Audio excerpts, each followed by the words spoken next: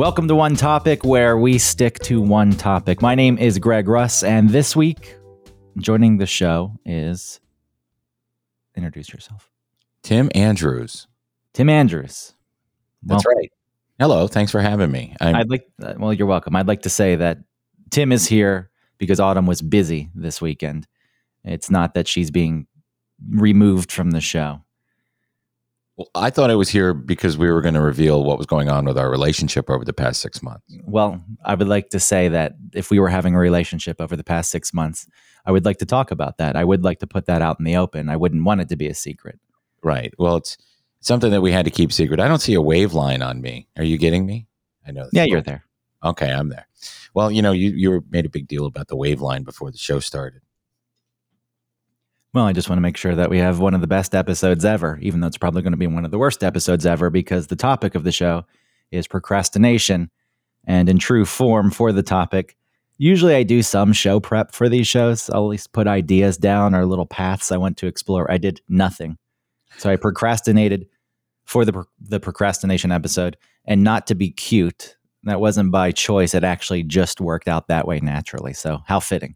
That is fitting. And as someone who's procrastinated most everything throughout my life, I can relate to that. I have. I mean, my whole life. I can think about instances in my head 40 years ago where I procrastinated. Maybe not that far back, but 35 at least, certainly in high school. God, I'm old. Let's go back to high school. Now, even out before high school, anytime I was in school and a project was assigned homework, I'll start with homework, for example. I hated it and I wouldn't do it. And the moment in high school when you have that breakdown where 10% of the grade is homework and 60% is tests and 20% is quiz, I said, 10% homework. I can do my homework 1/4 of the time. I do well on tests. I'll still get a good grade. And I wouldn't do the homework because that, or a project, an essay, anything I had to write, it was such an imposition to me. When it was assigned in class, there was anger that surged through my body. I thought, how dare you? How dare you interrupt my life? I had plans. My plans didn't really entail anything, but it entailed being left alone. And now that has been blown to shit. When I was in high school, I felt the same way. Now, the teacher I didn't mind the pop quiz, but especially in classes that involved mathematics, where you had to go home and do all that homework and get everything right and get all the, I don't know if you did this in your school, and I don't know how they do it now, but you actually had to show all the work, right? Remember, you start at the formula and you'd have to get to the answer. That was an imposition. Chemistry class was an imposition because you had to go home and do all these chemical breakdowns and stuff. And I was like, I'm not going to spend my whole I want to watch TV. So that's why it was an imposition, or do other things. And even if I had nothing else to do, I didn't want to do my homework. It was stupid. And so in the same way, I did okay on tests. I did okay on other things, but I always did poorly on homework. Well, I think we're very similar in the sense that there's a freedom that we want, but it's not a freedom to do things. It's just a freedom from things. Yeah, absolutely. Right. Freedom from responsibility, from having to be accountable.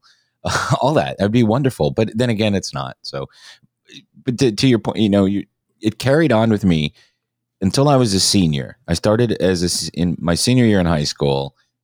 I did real shitty the first and second quarters, and then I had a teacher who I really liked who dragged me into the cafeteria. He was mad at me because I was doing an impression of his student teacher, and made that teacher cry because of my impression of him.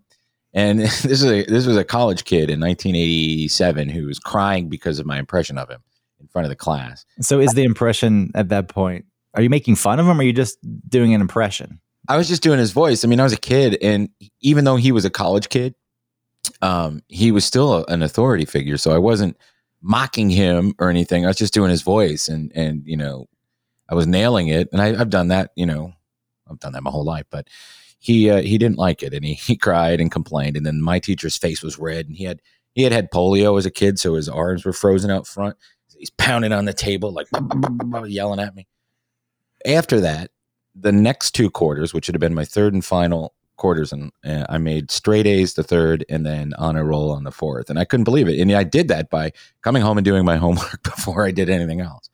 And when you do that, you actually get this, oh, wow, I have time. But then you have time, and then you don't have that pressure. And then when you don't have the pressure, you don't feel normal, if that makes sense. No, it makes complete sense. Going back to the freedom from things, the easiest way to alleviate that, because things are going to come into your life that impose in some way, shape, or form, is to just handle it right away. Yeah. But if there is a deadline that's set 2 weeks in the future, the best way to alleviate whatever anxiety it triggered was to kick it down the road. It's like, I'm just forget about it. On the flip side, work now, my job, I'm a post-production supervisor, but throughout the day, a lot of people are reaching out and they need things. And these things don't have deadlines that are, days, the videos themselves that are being delivered do, but the things that I need to do quite often are requests that need to be done pretty quickly. And the old tactics of stalling don't work. So now I become so overwhelmed if I'm working on one thing and something else comes in. While I'm working on that, I'll stop doing that to get that thing out of the way. And these things can start to pile up because now I have adopted the practice of getting rid of it immediately. It's like, okay, this is here. I cannot relax. I can't enjoy my coffee or anything, this egg and cheese sandwich until all of this is off my plate. And it's no way to go about living, because then the smallest requests, something very simple, pisses me off to no end. Yeah. When I was editing video, if I got feedback that made sense, I was like, oh yeah, that makes sense to change this, I would be pissed. I was like, how dare you? Who the fuck do you think you are telling me to change this? Why? Because if I'm really caring about the quality of the final product, yeah, we're working to make it better. But it was just, you came into my zone. I drew this circle around myself that you can't see, and you crossed that line. And now I'm angry. Yeah, and you're right. Even if it made sense, I'll go to something. When I first met you, I was promotions director at 96 Rock, and I was always busy, always. And especially the first 2 years when I cared. And there were times when I wouldn't leave, and I'd get in there at 7 o'clock in the morning, and I wouldn't leave till 6 or 7 o'clock at night. And it was just all day. But a lot of that had to do, especially toward the weekend, a lot of that had to do with procrastination. So, whenever we'd have a concert, we'd give away tickets, right? And you had to do a proposal to get the tickets. And after the show, you had to do a recap, and you had to send those to the marketing people. I felt like doing the proposal was an imposition on me, so much so that the two major marketers in town both knew that and had a template for me for each one. And so I didn't have to submit anymore. I would just get a confirmation that I was either approved or not. And then my recaps took so long that they created a template for me, so it worked itself out, and I didn't have to lift a finger on that front. There was a point. So when I first met you doing that job and me not knowing you so well, you do think, oh, that guy's really got it together. And as I got to know you more and understand your personality, and, there's a lot of things that we are alike on. Yeah. That's the reason, by the way, we're doing this topic is procrastination. We'll get to some of this. Tim and I have talked about doing things, working on creative projects together that I think that we both really want to do them. Yeah. The intention is there, but it just never manifests. But as I got to know you more, and as I moved into different jobs in my career, jobs that required more responsibility or had smaller things attached, because, before I was working in radio, and being on the air, that's your job. You're on the air, and that's about it. Some prep, maybe, there's appearances and things, but no small tasks that come tied to it. But as I got more familiar with some of these other jobs, because I was a promotions coordinator at the radio station here in New York when I was working there, when I was also on the air, and I thought of you. I was like, how the hell did Tim ever do promotions director? How the fuck did he accomplish that job? And what was your run? Well, you were promotions director at 96 Rock. Were you doing that before somewhere else? No, I was working at an ad agency that was located in Sandy Springs off of Mount Perrin in a guy's house. This guy, his company was doing television commercials for radio stations. Now, before his company came along, there was maybe one or two major ones, but radio stations in bigger markets and smaller markets had budgets to run television advertising. And you could either get a custom commercial or a templated commercial, something we shot for a big radio station. So I'll just give you the shorter story. 96 Rock had always done work with our company. It was called IQ-TV. Sometimes they do customized stuff. They did a customized run with Larry and Eric from the regular guys, the one with the dad died. Mm-hmm. very creative, didn't move the needle at all. They didn't need that. Larry and Eric being Larry and Eric in that first run of the regular guy shows, it was just a constant build of audience, and they didn't need the TV ad. But anyway, in 2000, they wanted to do a generic, spliced together spot, and it was called Lyrics, and it was just weirdos reading modern day lyrics off the back of a CD. Have you ever seen that commercial? Like squeeze my lemon till the juice runs down my leg. Weird shit like that. In fact, one of them, we went out to LA and shot for Kiss FM. Anyway, so long story short, I'm babbling, but I'm procrastinating getting to the meat of the story. So I did this commercial for 96 Rock. And at that time, I knew that I was like, okay, I'm almost 30. I've always wanted to just be in radio. I was making pretty good money at this company. And so I sit down and I meet the program director, the new program director of 96 Rock. And the whole time I'm working with him, directing the editor on, the shots and stuff like that. I was the producer. I said, no, get rid of that shot or do this transition and shit. And also paying attention to the radio biz and emailing people and stuff. So a couple of weeks after their commercial is done, Tim Dukes was his name. He calls me and says, hey man, do you want to meet for lunch? I was like, sure. I don't know what he wants. I'll meet this guy for lunch. I go to lunch and he pretty much tells me what's going to happen that year. And in the fall, he wanted to bring me on as the promotions director. And I said, all right, well, I used to do this for Z93. Why don't you hire me part-time and then people will get to know me and so on and so forth. So by the time September rolls around, the person leaves that I'm going to replace. And I get the job and I start the job. And I had no idea what I was doing. I had no clue. I'm reading online. What does a promotions director do? And my first week, he starts taking jobs away from the marketing director of the cluster, who they wanted to get rid of also. And I was put in a weird position. Like, you need to start writing the liners. So I go to this guy's office and say, hey, Tim wants me to start writing liners. And the guy's like, oh, fuck. You know what I mean? This is a weird scenario of a new regime coming in and firing people and bringing their own people in. And so anyway, I didn't know what I was doing. I had to learn everything. That's why I was there so late. And I was talking to different people, in the building and stuff. So after I became the 96 Rock promotions director, they started flipping the other signals. WGST went to mix, so I had to do that. And then there was Wild 96.7. I had to do that.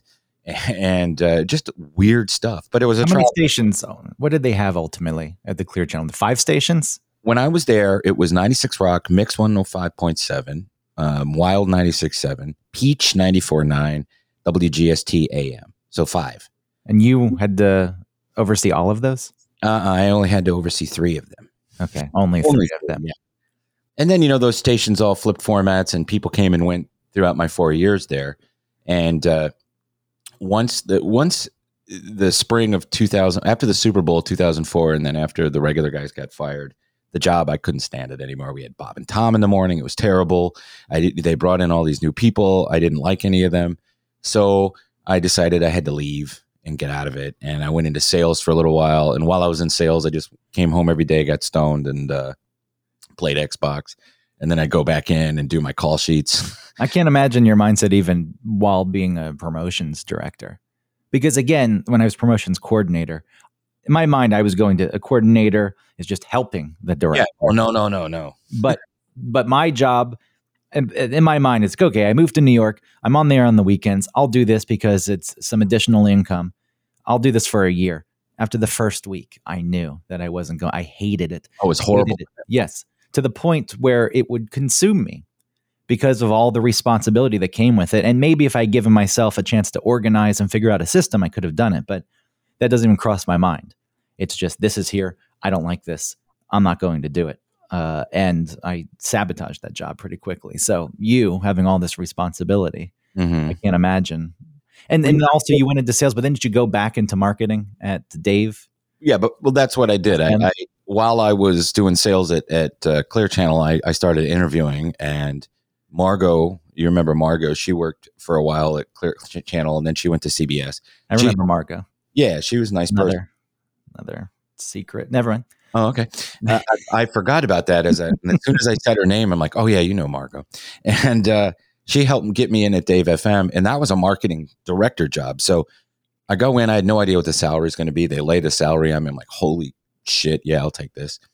And that was fun for a little bit, but it was weird, and we were in two different buildings, and it's no big deal. But everything that I had learned at the cluster at Clear Channel made the job at CBS easy for me to do. There was just internal problems, and I ended up going back to Clear Channel in the fall of 2005 doing Regular Guys. That's when I just went ahead and decided to try to be talent.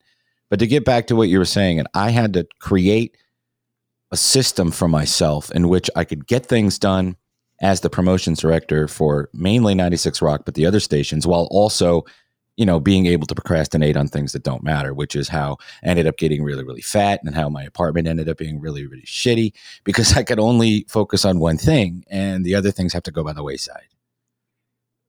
If that makes sense. No, that makes sense. I'm thinking about the different ways I procrastinate, though, because we're talking about things that we probably didn't really want to be doing in the first place. Yeah. Like you moving into talent. This is probably something you wanted to do for quite a while. And I'm going to assume, you can tell me if I'm wrong, or I'll just speak for myself. If I were in a spot to get a promotions director gig at a radio station and I wanted to be on the air, in my mind, it's like, all right, it's a way in to get in the door. Mm-hmm. So I'll do that for a little bit, and hopefully I can get to the thing that I want to do. And I feel as though, procrastinating with things that you don't want to do, that makes sense. If you're a professional, I guess you got to figure out a way to do it and do the best job that you can. But, this happens, but also on the other side, things that I actually do want to do, I also procrastinate on. And there's definitely a difference there. I can understand, all right, this sucks. I don't really want to do this. I'm above this. I'll even say that. Maybe it makes me sound like a jerk, but when I was promotions coordinator, I did think, come on, I'm above this. I should be doing more than this. Why am I sitting here scheduling the street team, having them pass out? So 101 RXP, 1019 RXP was the station here in New York, and it was relatively new. I mean, it was new. AAA or it was a rock station with AAA leanings. But they were doing the promotion with postcards. Go out to an event and put postcards on everyone's windshields. I hated the idea to begin with. There was a time. Sorry, I'm jumping around now. No, it just reminded me of something I had you do when. But we'll talk about that in a second. Okay, all right, let's get to that because I was going to jump back to. So I in my mind, if I own a car, I'm coming out to my car and this is on my windshield. It's not going to make me want to listen to the radio station. It's going to anger me. And then the marketing director at some point had this brilliant idea of making them look like parking tickets. It's like, you're an idiot. You're an absolute idiot. That's nobody's going to walk up to their car and be angry they got a parking ticket and then relieved when they realize it's not one and say, oh, what's this radio station? I'm going to listen to it. So I was a bad boss in the sense, I also felt as though I knew what was better, but ultimately it's like, because I don't even believe in this. I don't want to do this. The street team, I don't want to put them, they're my employees. I don't want to put them in a bad spot. So I told them, it's like, go out, put a few on some cars, take some pictures, discard the rest any way you want, go home. Yeah. Like what an awful, like if I'm supposed to be a professional, I'm not doing it, but I'm at this point where I'm annoyed that I have to do these things and people are bothering me. And then I have decided that I will make them pay for some reason. It's like, I'll show you. How dare you bother me to do this job you hired me to do? There was a time going back to Clear Channel too. I don't remember what I was doing. I was just in promotions. I don't know if this is what you were going to say, but they wanted to send the buzz around to high school football games. Well, it's buzz related, but not that. I do remember that every Friday night they were sending these stupid little footballs that had the buzz on it. And that, go ahead. I thought that was an asinine idea also. Yeah, it was a terrible idea. And it's like, this is not. No, I'm not. I wrote an email pretty much saying I thought it was a dumb idea. And I realized now I was out of line to do that. I should have just. Who'd you send it to? Scott. Scott Biker? Yes. No one knows who that is. I won't do the impression, but that's where I was headed. When you're talking about in New York, when you're the promotions coordinator and something is a stupid idea, or you have an idea that you want to do that they're like, oh no, that's too out there.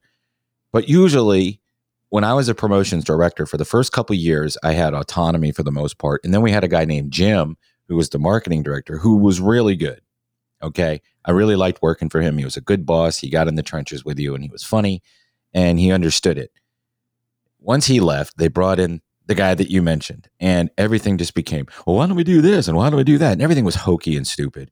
One of the things when the buzz came around, and this is the weird thing, we'd have these big events, Music Midtown, which again, I would procrastinate leading up to that. But anyway, that's what we're talking about. But on the ground, you know, they had the buzz, which is this signal that maybe shaved a quarter of a rating off of 99X. I don't know what it was intended to do, but it never really worked, whatever their plans were.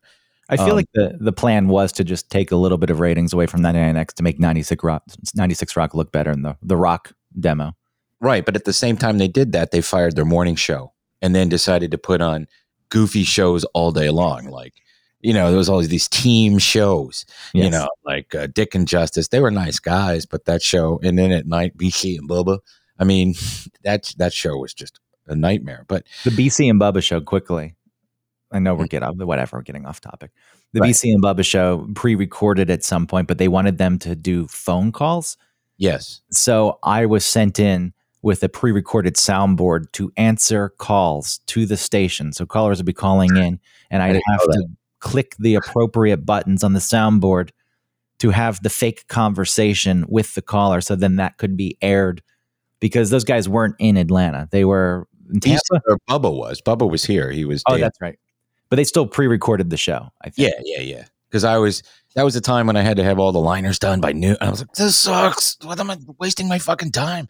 But what I was going to bring up is, so 96 Rock, Clear Channel, whatever, they were stuck in 1990 while 99X was in 2003. We had that one Music Midtown where we had to send these buzz guys out with the police tape and put it on all their vehicles. It was all these dumb radio war shit. But the funniest thing was you went over to Z93 the first year they had a stage at Music Midtown and just started popping all their balloons, grabbing. Do you remember that? I didn't ask you to do that. You just came back and said, yeah, I popped all these balloons and grabbed people. There was a period where when I got in, my allegiance was with 96 Rock before I understood the corporate workings. Yeah. And I thought, yeah, this is the radio station. I'm young and I'm in and this is great. And yeah, I went over and popped Z93's balloons. I also think that I went into the back of a beer tent, not the year I was working because there was free booze in the tent for the radio stations. But there was one year I was wandering around. I snuck in the back of a beer tent and grabbed a 6-pack. Well, I also stole a guy's wallet who was nice. No, what a shithead.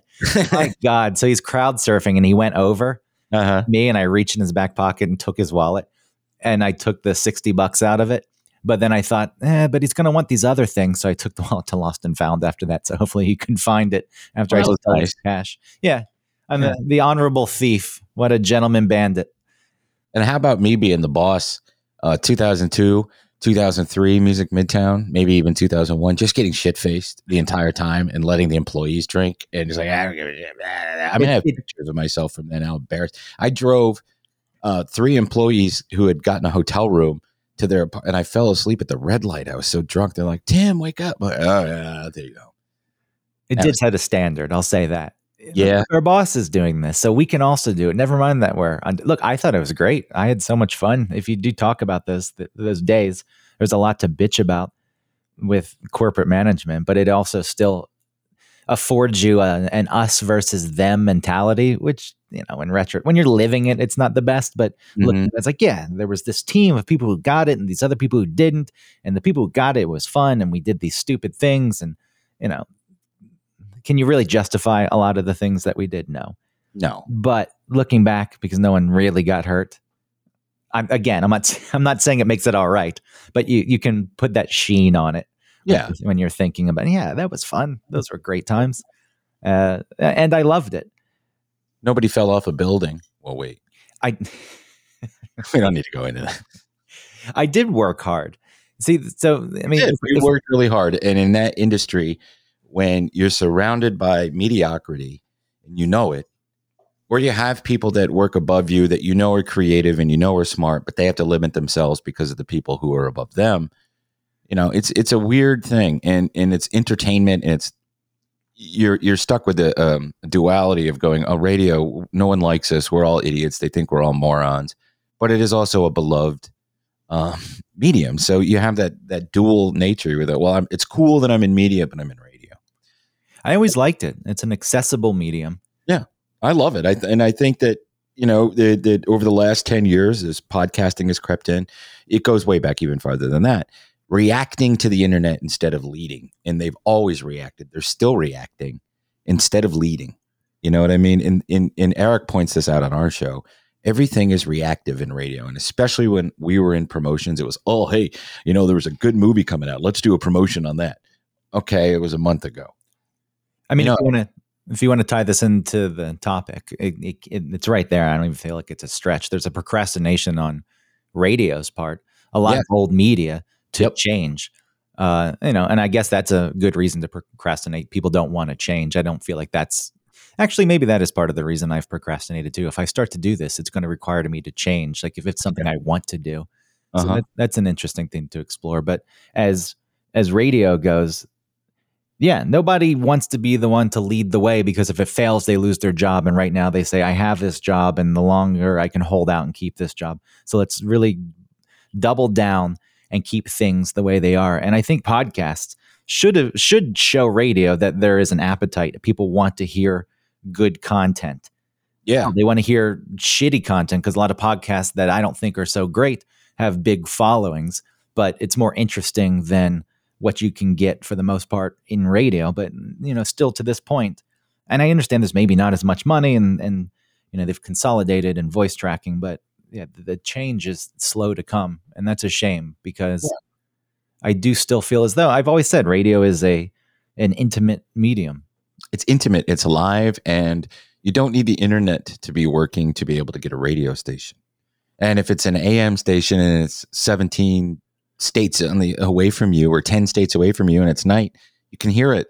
You don't need, oh man, I'm not getting my Wi-Fi. No, it's there. It's in the fucking sky, and it's coming at you. That was terrible. I shouldn't have said that. But the procrastination at work in those kind of jobs certainly doesn't work now. I procrastinate getting the podcast ready sometimes. It'll, my podcast, Radio Labyrinth, we'll have a guest, and it'll be an hour before, and then I'll text everyone and go, hey, I just put some questions up, and they're all, oh, yeah, we already have questions ready. We weren't waiting on you.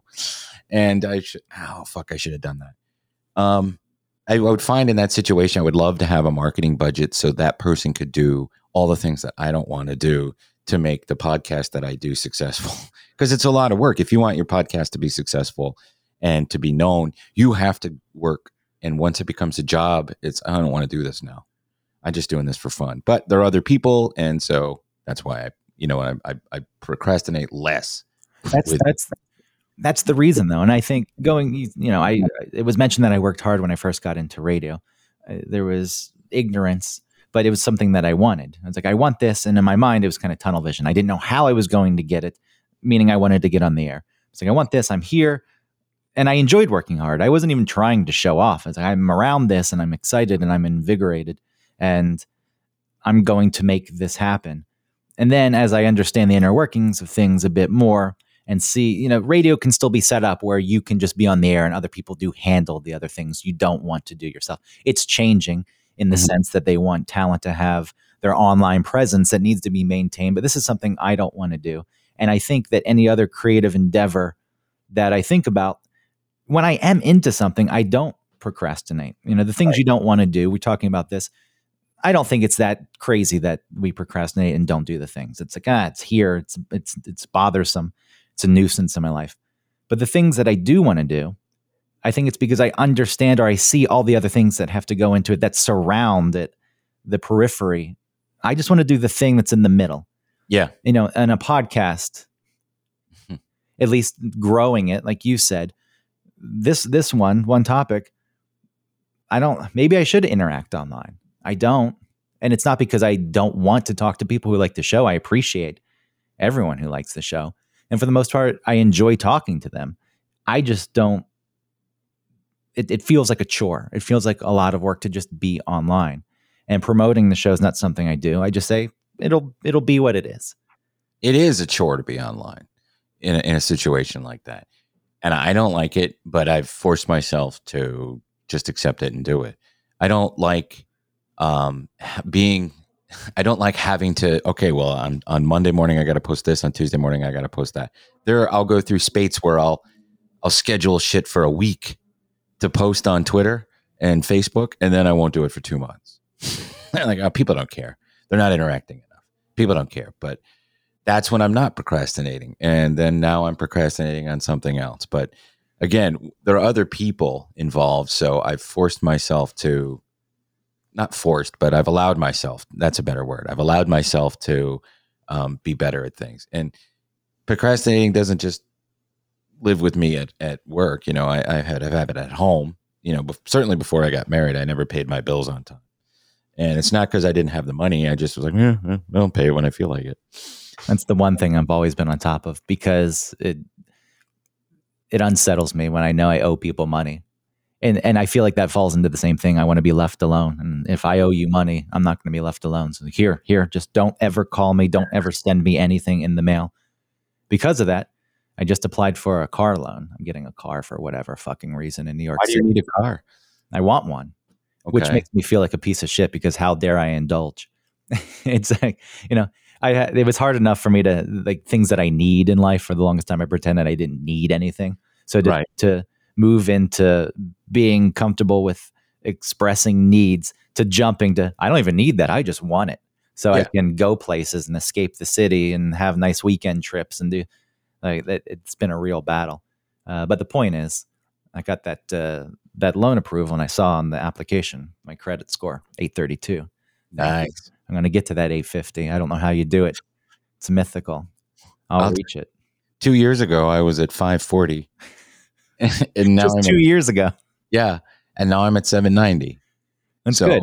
I mean, you have to, I mean, it's important. I mean, and most of it has to do with the fact that I can't be a loser with no credit and help out in my home with my wife and our baby on the way. I can't be like, I think I just won't pay any of my debts and I'll just be a loser. And, you know, that's one thing I can't procrastinate about anymore, even though it still happens with certain things that, like, I know I can take care of. But no, it's like when the bills are due, you pay all of them and then you do it all in one day and you're like, oh, I feel good. I did. Oh, I want to go tell the world, hey, listen, you know, I'm 50, but I did everything I was supposed to do. There's a reward aspect to things. Yeah. You know, only for yourself, though, because you know you're the only person you're impressing with doing something like that. Yeah, but I would reward myself when I had to write a paper in college. I don't know if you ever went to that apartment I had on Collier Road. Yeah. But I remember specifically putting off writing this paper, and then I did it the last night before, and then I thought, I deserve to smoke pot now. And I smoked so much pot that night. That was before it turned on me and I started getting paranoid. Like, I could actually enjoy it. I went through that phase. My last year in college, I went through that phase. Every time I smoked it, things would vibrate in my head and I'd get all anxious and paranoid. So I stopped for about 3 years. I've never escaped that phase, sadly. Oh, no, I don't have that problem anymore. Maybe it's not sadly, because then I could possibly be smoking quite You'd be in New York, I don't feel like going to work, man. I just stay home. Going back to what you said about the online presence, though, and you think people aren't engaging enough or they don't care. If it was clear that they cared and they were, you know, large numbers of people were engaging, would that motivate you to do it more? No, I'd hide more if there were more people. And like, we had one guy post over it last night. I was watching him post because I was up late.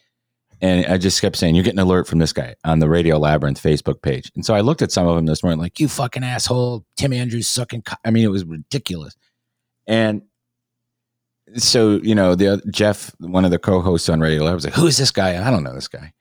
At one point, I may have known him, whatever. So I just blocked him immediately. But can you imagine having 30, 40, 50 of those? I couldn't. There's no way I would be able to. Yeah, one of the bad reviews now really affect me, despite the number of nice reviews. Because in my mind, it's like, hey, you're wrong about that. Sometimes it's right. Whatever. Not everyone's going to like me, and I certainly... Well, I don't like the praise either. It's like, I'm uncomfortable, thanks. Well, that's the thing. I do think the people who praise, like, you're wrong. Yeah. Come on. Yeah. How can you even believe this? Just doing the podcast in the first place, it was a hurdle or a wall I had to bust through. It's like, who do I think I am to even do a podcast in this first place? the Yep. audacity, because you do put yourself out there. And I think immediately you open yourself up. And that certainly leads to me not doing things creatively, the things I want to do that I procrastinate on. It doesn't make sense because I have all these ideas in my mind. And I think I've realized that the way I've conduct myself in life is an outlet for creativity, meaning getting angry at things that don't really matter, Right. blowing things out of proportion because I don't have an outlet for it, like that's focused. So it's just me. My life is the creative endeavor, and it doesn't. Look, it's Yeah, I know how you feel.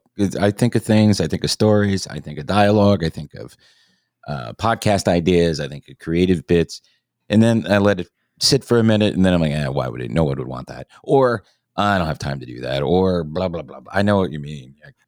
I like it when they praise the other people on the show, though. That makes me happy that they get it. Other people on my podcast. Why aren't you deserving of the praise then? What is this about your own self view?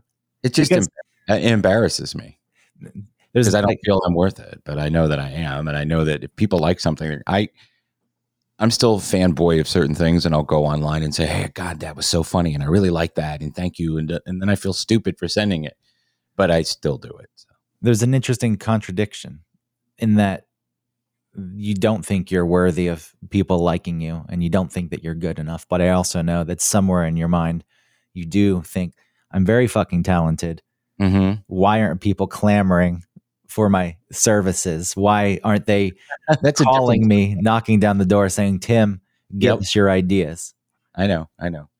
That thing is, you're so funny and you do voices. Why aren't you on such and such network? Why aren't you doing animated shows? Well, because no one asks me to do them. Well, no. You need to get an agent and you need to make a demo tape and you need to knock on people's doors. I'm not doing that. Could you imagine if I tried doing that? I would procrastinate too much. How many people are not getting their ideas out there who actually are talented because of the way the process goes? Look, I know that if you don't put anything out there, if you don't put yourself out there at all, there's no way for you to be, quote, discovered. But well, I wish the system were a bit different because it does lend itself. It's not laziness. There are some people who aren't good at that, or who it feels disingenuous to put yourself out there kissing ass, sucking up. It's like everyone knows that's what I'm doing.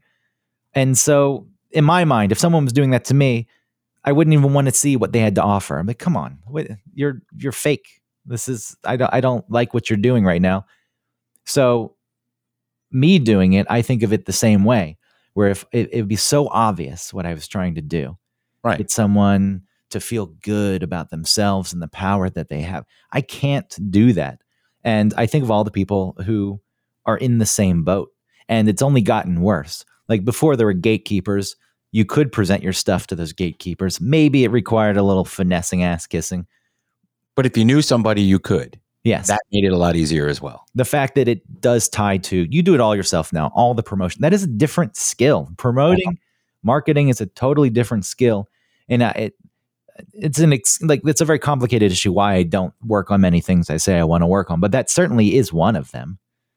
And how do you market to a group of people that you don't understand, which, you get much below your age, and I wouldn't know how to market to those people. I really wouldn't, and everything that they consume, everything that they view, everything that they take in comes from the internet, and it just gets worse every day. 2 seconds on TikTok and it's all over the world. Then that person is famous for 2 minutes and that person's gone. and that's just, everything is disposable. So I think now, and just to get back to the, why I'm not doing voiceover work all over the place. That, like radio or any other industry, is who you know. And if you don't know people, you're not going to get in. And if you do know people and you want to get in, well, they're already in and they only need you for a certain thing. And if you're really, really creative, they're just like us. Well, I don't want that person here because they might usurp me. Now, I'm not saying that's my experience at all, because the work I've done has been very specific. And I haven't really bothered people. Early on, I was like, hey, well, you should hire me to do this. And when are you going to hire me? And when are you going to hire me? Well, what do you have to bring to the table? I don't have, I'll let you know that when you hire me. That was my mindset. So I never did any work. You're in an interesting spot though, because you are on the air in Atlanta.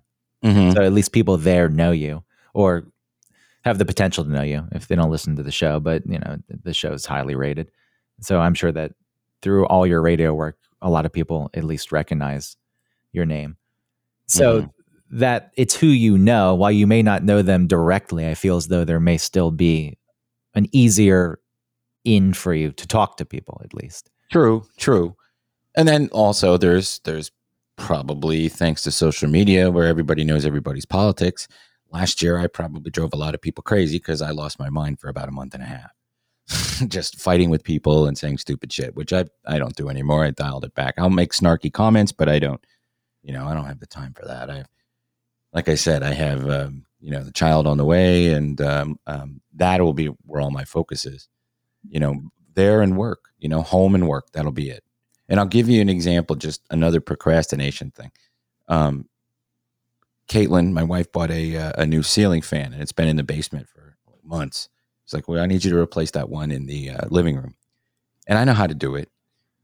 Normally, I'll start out and I'll forget something, and then I'll get really, really angry and smash stuff. This is the old me. But just angry out of frustration that I don't know what I'm doing, and that it's causing me discomfort, or I'm mad that I can't do it the way it should be done. So yesterday morning, I get up and I'm going to do this because it needs to be done. So I get the box out and I look at it and I read the manual first, which is a first.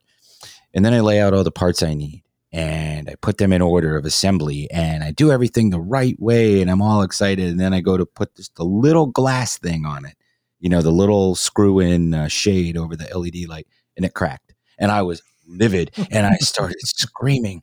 And but the victory was that I had stopped procrastinating. But in reality, it took months longer than it should have. I should have just said, okay, I'll get to that this weekend, and got it done. And when you have to be accountable for things like that to a spouse, it really behooves you to do it, because it gets you in a frame. Not because it's something they want, but it's just something that, it's courteous, because she'd never do that to me. So why be lazy, and why let dishes sit in the sink and stuff like that? So helping out is one way to get you out of that. I think I still procrastinate, and I'm sure she would attest to that, but I feel like I'm accomplishing something worthwhile in that more than I would ever for a job, if that makes any sense at all. It makes a lot of sense. You said accountability. Mm-hmm. And that's something, for whatever reason, I feel like I'm striving to have more of. I want to be held accountable. I want to have things in my life that require my attention, because for whatever reason, the system I was living, which really, you also mentioned discomfort. Mm-hmm. It's an inability to deal with the discomfort that comes along with things. Yes. I don't like this job. It makes me uncomfortable, or it stresses me out. It's not even that I don't like the job. This comes into play. It makes me uncomfortable because there's a lot, and I don't know how to do this, and it makes me feel as though I'm a fraud. That's a big part of a lot of this. Mm-hmm. And I can't deal with that so well. So I'm going to procrastinate and push those feelings. Really, what you're doing is pushing just that anxiety away for as long as you can. But it doesn't go away. You have to deal with it at some point. And, the discomfort of doing something that you care about. I like this. I believe in this. I'm going to put it out there, and then assholes are going to critique it and rip it to shreds. I don't want to deal with that. That makes me uncomfortable. The discomfort of having to sell yourself. Yes. This is, we talk about, I don't remember some of the specific projects before. And I know I kind of threw it out there, like the Futureplex. I was like, hey, I would like to, the Futureplex was the thing. We did an episode on one topic about it, but the Retroplex was on 99X. Steve Craig would play music of the past. And so I said, I'm going to play music of the future. Created the Futureplex, whatever. I still believe in that idea. And it's actually something that I put out there, and I collaborated on with my friends who wrote music. And as ridiculous as it is, it's something I'm proud of. Like, I think I put that on commercial radio. So knowing that, it also ultimately, I think, not directly got me fired, but it set in motion. Hey, we've got to reel him in. And I said, no. Right. But, I don't regret it. So I think at some point I wanted to expand. I was like, hey, what if we maybe made this a cartoon? And it never even got to a meeting. It was like, hey, Tim, I'll be in town. You said, let's go to lunch. Yeah, great. And then we don't go to lunch. Right. And quite often these things pop up, and we talk about doing our own podcast. Which Yeah, is we've still talked about that a lot, and I think that this is the first time you and I have ever done anything like this ever, right? yes. And oh God, I almost said we've been knowing each other. We've known each other for a long time, and it made me think of the time you, me, Tim Frazier, and your friend Kent got together to try to write TV stuff back in 2004. You remember? And we never did it. But we got together one day, and I think somebody introduced me to little. Oh God, what's his name? Okay. Anyway, we ended up watching. Who was that? We got high and ended up watching Chappelle instead of doing any work. I do remember this, and I feel as though we probably drove that, like the not writing. You bring up that team of people they were going to write with, and no offense to the other people, I feel like we are probably the more talented ones. Yeah, but I mean, Tim's been out in California working at the same job for a long time. Oh, and Tim, who is Virgin Murray on the regular guys, for anyone listening who understands this little universe of people. Look, he was a hard worker and he was good at producing, and I don't want to shit on him. He's a good example though of people who maybe don't overthink these things and just go do them. Yeah. And they get further, and it makes sense. Yeah. He doesn't weigh himself down with minutia. He just goes forward. And, I weigh myself down. You weigh yourself down. Think about all the ways to get out of something before you, it's like, I have this long journey I have to make. Can I just get off of something and never go there? It's all bullshit, though. All the weighing down, I've come to realize I use as an excuse to not do things. Sure. Before it was, I can't control this. This is out of this. No, this is what I'm using to keep me from doing the things I want to do. And I brought up accountability. It's like, I've got a job now where I am responsible for quite a few things, and I've settled in, and all it took was me understanding how to do it well, gave me some confidence, and it's like, hey, I like this. I enjoy doing this. Mm-hmm. So working through some of that discomfort, again, having knowledge only goes so far. I can have all the knowledge in the world. I know that I smoke pot and get paranoid, but every once in a while I think maybe it'll be different this time. And then I smoke and it's not any different. It doesn't keep me from smoking pot, meaning I know that if I throw myself into something and figure out how to do it so it works for me, that I'll feel good about myself. But all that shit still exists up front. Mm-hmm. That's still hard to break through. Go ahead. Well, just the accountability, though, I am introducing more things like I wanted at this point. Yeah. The way I was living, avoiding, it ran its course. And, I was saying that I think my creativity was coming out through my life. I didn't mean that as, this is it was a terrible outlet. It's just, I had this stuff inside of me. I didn't know what to do with it. It's coming out. I'm annoying as fuck because everything's a big deal. I'm trying to get to a restaurant and I see other people walking the same direction and I think they're going to the same restaurant and they're going to get there before me. And I get so stressed out. I got to run and sprint and get in front of them. Or, I misplace my keys. My apartment is not big. And all it would take is putting my keys in a specific spot. I don't do it. And every time I leave, I can't find my keys. And it becomes a big production. Oh my God, where the hell are... And somewhere in my mind, I like that. It's like, this is a show. If I was doing creative things, that shit would go away. It would. And I used to need a ride everywhere. I never had a car. And this was in 94. My friend was going to take me he was a student teacher, so he was going to take me and drop me off in another town. And I had a ride back or whatever, but so I could do Christmas shopping. Well, I couldn't find my wallet. He had to go. I set up this scenario. My room was a mess. I ended up knocking my bed over and ripping shit out of my dresser and screaming while he's standing there watching me. I'm losing my shit. Finally, I find it. And I'm, let's go. And then I carried that with me the whole day. And I mean, shit, that was 30 years ago, whatever. And I could still feel that way now at some point, and it comes from the procrastination. Once you reach that point where you blow, you can look back and immediately see every step that got you to where you are and how you could have avoided it. Mm-hmm. So now I try to take care of all those steps so I don't blow up for no reason. And it wasn't easy last year because of all the shit that happened. I'm not going to be specific about it, but being locked down and being this and that and everything like that. I let all that come into my head and then it all exploded back out on people. And that I won't do anymore. and my poor wife, when the news is on, she has to hear me blah, blah, blah, blah, blah. So now I try not to do that so much. Having someone else around, I think, also frames things. Quite often in my relationships, I would limit seeing the people 2 times a week, and they'd still have to put up with this shit. But hanging out with someone on a more regular basis, I notice it more. I'm like, oh, this person's going to be subject to this. They'll be gone soon. It's put it in a perspective where I realize that living this way and having other people have to deal with it. So your wife having to deal with you yelling at the news. Yeah, at some point, it's like, this is not entertaining. This is not a show. This is not fun for anyone. And especially her. Yeah. Yeah.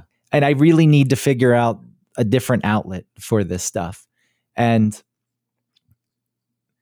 I had this idea for a long time too, that misery, making my life harder than it needed to be would inspire creativity. And a lot of people buy into this. Yeah, they do buy into it because they see other people who've done it. And like, I want to be like Charles Bukowski and an alcoholic living in the slum in Los Angeles and having sex with ugly hookers. And no, you don't want that. You don't want that at all. And all the people who were miserable and did make it, the few people, think of the thousands that lived that life and didn't make it. Or the people who did and then ended up killing themselves, like Robin Williams, who was always struggling with depression. Yeah, there's something, people romanticize it still, though. Right. They look at it and they think that's something they would want. It's like, that was a real person. Would you want to be dead now already? Would you have want to struggled with that? In my mind, though, living a life that was more difficult than it needed to be would inspire creativity. But all it really made me do was shut down, isolate, at a period where I was using drugs, pills. It's like, this is not doing anything good. No. And changing my life a bit, setting it up where I am more productive and I'm living a little bit more comfortably, like buying a car or not in the shittiest apartment in the world. Like my last one that had low ceilings and it was dark and it was, falling apart, rotting window frames. I'm like, this is it. This is the New York life. Yeah. Heroin addict, 3 floors up. Setting myself up, having this full-time job, doing the stuff with the radio show, like I feel better about myself. And that in itself has actually inspired me to be more motivated to do creative things. Yep. Like I'm working on many other small side things, helping people out with their creative things, but like writing some things myself. And we've talked about doing our own podcast. And I do want to do the podcast we talked about. I don't want to procrastinate or just not do that. No, I like that one. And I think that we could take a lot of the negative shit that we allow into our brains, dump it into there, and then it's isolated. We can just isolate it there. And other people out there who aren't in media or radio think the same way that we do. And, I think that it would be a good place for them to go, oh, yeah. And then they can, but anyway, that's putting the cart before the horse. Well, to set it up, the working idea is that we just talk about the dark shit that goes through our brains. Yeah. And what we see and how we interpret it, what we see in our own minds. Which, as you said, I think a lot of people will relate to on some level. Maybe it's not as extreme, but everyone does have these thoughts. I think some people notice them more. Some people are better at dismissing them, but I think it's a good idea for a show. And I do want to do that. And I feel motivated to do it. As far as this show was going, I'm going to continue to do it. And Autumn will be back. Yeah. Again, this was just a scheduling thing for this week. So you're just going to feel bad that she wasn't on it, delete this one, and then re-record it later. No, I've enjoyed this episode. Okay.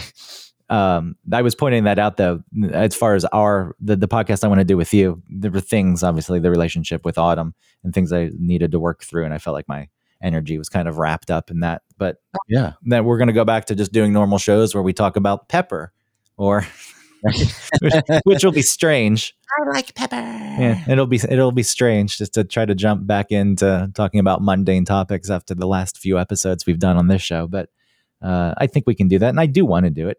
And I'm telling you, and I've told you already, but I'll tell you again here, that I wasn't trying to avoid doing the podcast with you. I just wanted to get through that. But I do. Oh, I know it. And then I worry about, well, if I start bugging him about it, then I'm going to be like, annoying. Well, that's a whole other thing we could talk about. Yeah, I know. The imposing. I don't want to be a bother to anyone. Yeah. I can't ask for things. And I beat that in my life because when somebody didn't like me or somebody broke up with me, even if I didn't care, 2 minutes after that happened, I would start caring and then sending all these texts and why get back to me and what about me and what about me and I'm not like that anymore. And even if the trickle comes into my mind to be that way, I kick it out. And that's from therapy and learning how to deal with that stupid. That's one of the worst emotions. I don't want you paying attention to me. Oh, you stopped paying attention to me? Now I'm angry. A lot of people deal that. And I got tired of that fucking. That's one of the worst things that I'm done with. And I can control it. So you can control some of these things. I thought you had more. I thought you were taking a breath. You can. No, like procrastination. You can learn how to continue to procrastinate on stupid shit as long as the stuff that's important to your life, you don't procrastinate. Again, it's the discomfort. That's what I've realized. It's just I don't like any discomfort really on any level. And it's all an avoidance of that. And that's what procrastination is. Writing a paper in school can be I was good at it, but it was a little uncomfortable because I had to challenge myself a bit. Yes. I didn't want to do that. I just wanted not to think, not to feel, just lay around. Some people say, I can't sit around. I could sit around constantly and do nothing forever. I'd probably be okay. It's starting to change a bit because I realize that if I get through my whole life, I was like, you didn't even try. Again, this is cliche. If you try, nothing happens. Fine. Right. But I didn't. I don't know. I didn't really try anything. Well, I don't know how I'll feel about that. Ultimately, it doesn't matter when you die, but there's the period where you're old for a little bit. Yeah, and I've reached the I'm getting old period, and you can't drag that youthful way of I'll get to it eventually. Pretty soon it's eventually, and you're like I never got to it. So that was my idea with life is maybe I was just procrastinating until the end, and then there's an explosion of creativity before I die. Yeah, you cram, and then you get it all done, and then I can't enjoy it. That's the end. Yeah, the end. All right. Well, we can end the show on that note. Thank you for listening to this episode of One Topic. Thank you, Tim, for joining the show. Tell people about Radio Labyrinth. Thank you for having me. Radio Labyrinth is pretty much a Gen X, millennial targeted, I guess boomer podcast where we talk about all sorts of weird stuff. Our most recent episode, we speak with one of the judges from the History Channel show Forged in Fire, which some people are like, what? Which one? Jay Nielsen. Do you watch that show? I binge watched it. It Will Kill, but that's that's Mark Cada, right? Yeah, that's Doug Marcaida. And then there's two guys who take turns. They're the weapons experts, and one's Jay Nielsen. And we got the whole thing lined up because one of our listeners was a contestant on the most recent episode, and he's an old TRG guy. He used to live down here. Now he lives up in Rhode Island. But anyway, so he suggested Jay would be the good one to talk to. And he turned out to be great. We spoke with him for about 90 minutes. His shop is in a town that's 40 minutes from where I grew up. It's weird up in Pennsylvania. So weird coincidence, but he was really cool. I love that show. It's like, I want to go there's a place downtown Atlanta where you can, for like $100, take a class and make a knife out of a railroad spike. Now I want to do it. Think I will? I don't know. Would you even enjoy it? So even if you got there, and it's going to be hard to make a knife out of it. I signed up for a photography class at, was it Callenwald or whatever? It was on Briarcliff. They had all these creative classes. I signed up, paid $180. I went to one class. I'm like, I don't want to go back. Yeah, starting it is just that's not it. Quite often, I started it. Great. No, because then when it's something you're not so good at or something that requires you to learn that nobody expects you to be perfect or even good at when you first start, it's like, I can't deal with this. I hate this. It makes me feel bad that I can't turn this railroad spike into a knife seamlessly. Well, it's a one-day thing, so I may do it. All right, do it. And I looked at the website. I don't know. I'll tell you off air what I started thinking because I was looking at all the images. I'm like, I can't do it. Anyway, I'll tell you. Started being judgmental by looking at the people that were teaching it and that were there. I'm like, this is just hipster shit. So I'll just be honest. I'd be like, so that was how my mind works. And that's me saying, no, you don't want to do this, but I really want to. I want to make a knife. I want to grind the steel and hit it with a hammer. Making excuses. Oh, if I do this, then I'll be like those people that I don't like and nobody can think that I'm even like them. Or how can we have the same thoughts? I can't have anything in common with a person like that. Yeah. Talk yourself out of They'll it. find out I work for WSB and hate me because think I'm a right-wing Nazi. I don't know. You have to hide that. Yeah. It's not even on your resume. There's just a gap. Why didn't you work from 2015 through whenever the show ends? Well, till January 6th, when I went up to Washington, D.C., you mean? I have neighbors who went to that, but anyway, that's for another topic. All right, I'll promote the hot sauce too if I remember. Hoff and Pepper. It's good hot sauce. I've had it. It is good. They sent some to me also, Michelle, Mm-hmm. who runs that with her husband. I enjoyed it. Use the promo code ONETOPIC15 and you get 15% off. I think that's right. Autumn usually does this part, but that seems to be right. Hoff and Pepper. She's good at the hard sell. Yes, very good. She always stumbles through it, but I'm not doing any better. Anyway, thanks again, Tim. Thank you.